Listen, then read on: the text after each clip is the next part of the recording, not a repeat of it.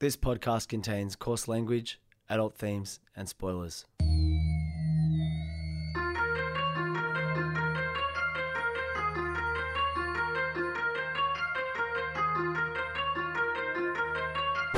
Okay, so if you're more than a passing listener of this podcast, you know that both Peach and I have a pretty troubling relationship with taking time off. But after our journey of self-care over the past however many dozen episodes, here we are in 2022. I've just returned from an incredible trip to South Korea. Peach is about to take some well-earned R&R in Fiji. So we thought we'd take this week as an opportunity to pause, not stop. Obviously, we never stop, but to pause and reflect after 141 episodes, just how our mission has progressed. Now, from the beginning, I wanted to see if I could help Peach, and by extension you, if you have a similar aversion to scary movies, to not only overcome the fear of horror, but learn to love the genre through some very mild exposure therapy, in which I take him through a single horror Wikipedia synopsis every week. Now, I don't know if I've ever said this, but I chose this method specifically because I know that it's observed common behavior for the horror averse. You never watch a horror film, but you'll go to Wikipedia and you'll read the synopsis, and you might still find that scary, but you do it because you want to know about horror. You just want to know about it within a safe space. So the idea of Spooko was for it to be this safe space, but to be more than just giving you that quick dopamine rush of finding out about it, but actually help you overcome your fear. That was always the plan, right? So with all of that in mind, Peach, here's what I want to know. After 141 horror Wikipedia synopses, tell me, which movies could you watch and which movies do you want to watch and why?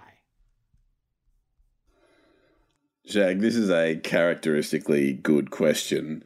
And it's always fun to be broadcasting live while checking your privilege of, on the one hand, you're getting anxious about, the job you do and the commitments you make to other people and the people who you try to help.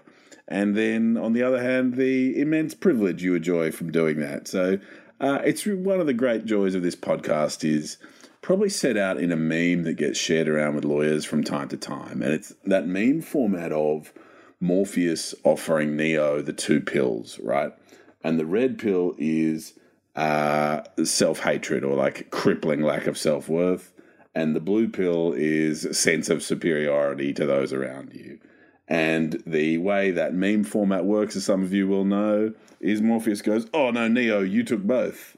And I think that's very much how I feel, not only about legal practice, where I'm crippled by insecurity and desperate to do the right thing, but also I say I'm the greatest of all time. So that's a nice paradox. Similarly with horror films, I feel like, I know everything about horror films and I get it, but at the same time, still feel slightly too scared to watch them. So I'm really here to lean into our Spooko-flavored paradoxes.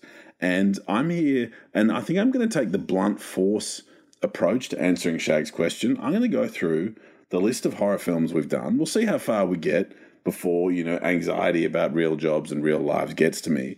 But I'm planning to go through some of these episodes and make some comments. So strap yourself in for Peach answering which Spooko movies that we've done could I watch and why. In fact, why don't we start at the bottom? That was a bad mistake. So now I've got to scroll down. But look, let's start at the start. The very first episode we ever recorded was Hereditary. Could I watch that?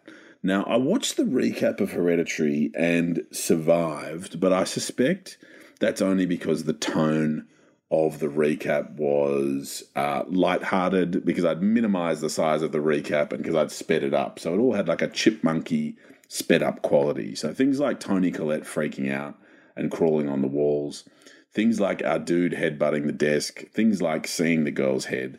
I think Hereditary is a fucking nope for me.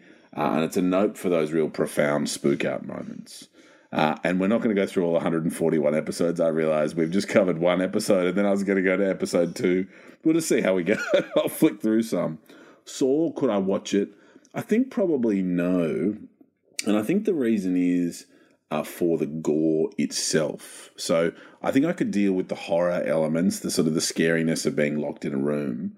But when we get to the moment of like, right, here's the bit where we're going to apply the saw to the leg and we're going to watch what happens there, I think that's when I bury my face in my hands and go, no, no, no, no, no, no, no, no, no. Nightmare on Elm Street 3, Dream Warriors, piece of piss. Yes, I could watch that any day. I think with dated horror, it sort of starts to feel like Gremlins or Gremlins. I think I'd watch this and be like, oh, yeah, okay, I already get that Freddy's scary. Yep, I get there's a few jump scares. Yep, I get there's a bit of very dated special effects. There's nothing in a film like that that really spooks me out or worries me. I think that's a piece of piss movie that I could watch any day. It Follows, episode 4. I think that'd probably spook me out. But I think the spook outs would be those horror elements of your like scary, very tall, eyeless man emerging from nowhere, and those sort of set pieces. They're the things that would really spook me out there. I think that's one I could just barely watch through the gaps in my fingers as I hold my hands over my eyes. But perhaps that's a bit cocky. Yeah, I guess It Follows, probably not, but a tiny little maybe. Martyrs is a fucking nope. Like, are you for any of these? In fact, as I work my way through the list, I think it's the gory, bloody, tortury elements that's a nope. So I think any of the new French extremity movement, it's a nope. Because as I think about it, Martyrs, like, fuck no. Like, I don't want any of that use torture as a path to enlightenment trash. So it's a bloody huge nope for Martyrs.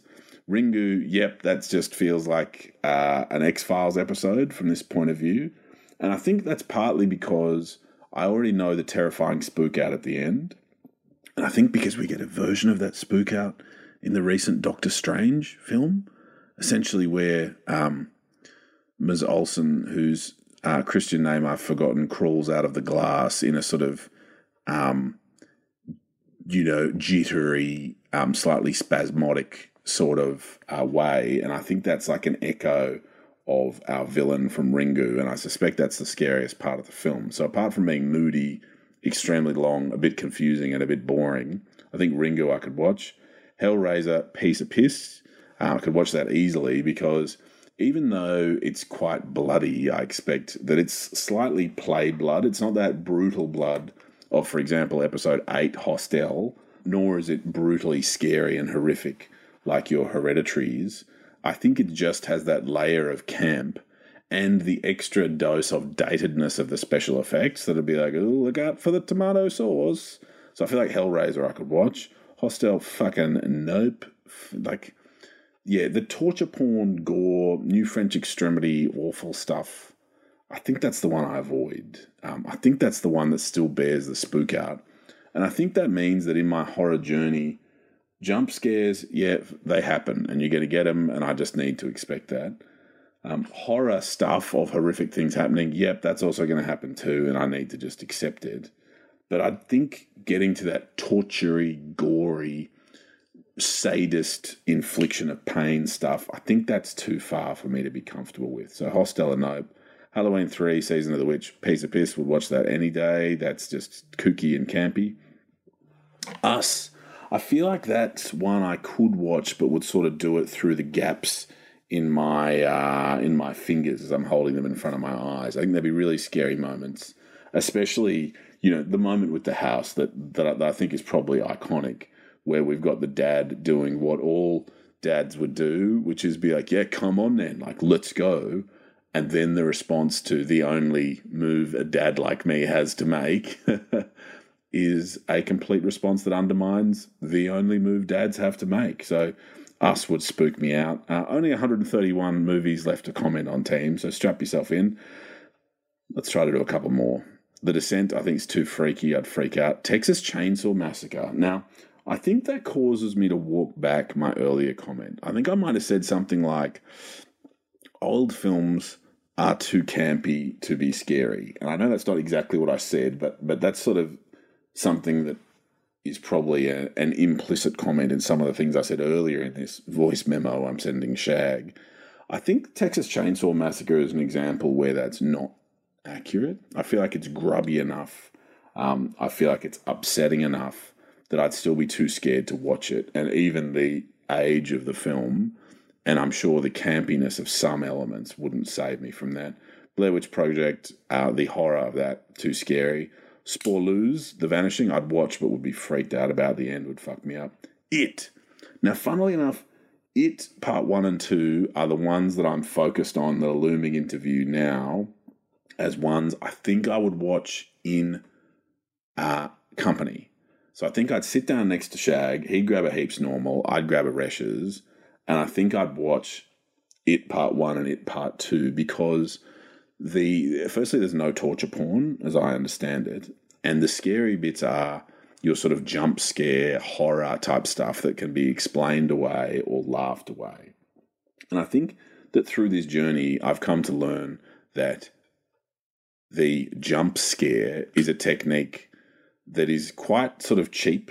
And I think we spoke a couple of years ago about that element in improvisational comedy where you can go, oh, hey, my name's Peach. Oh, fuck, shit, bum, and I pooed out my penis, blah. And you say, just random stuff. And you get a laugh because you're just saying something goofy. But there's something cheap to a laugh like that. And I feel like that's similar to the jump scare where you just go, hey, everything's normal. Oh, kaboom! Something scary just jumped out. And I think one thing this podcast has helped me do is to sort of see through the profound terror of a jump scare and to understand that everyone's going to jump when just something surprising happens. And that doesn't necessarily mean I'm too much of a scaredy cat to watch a horror film.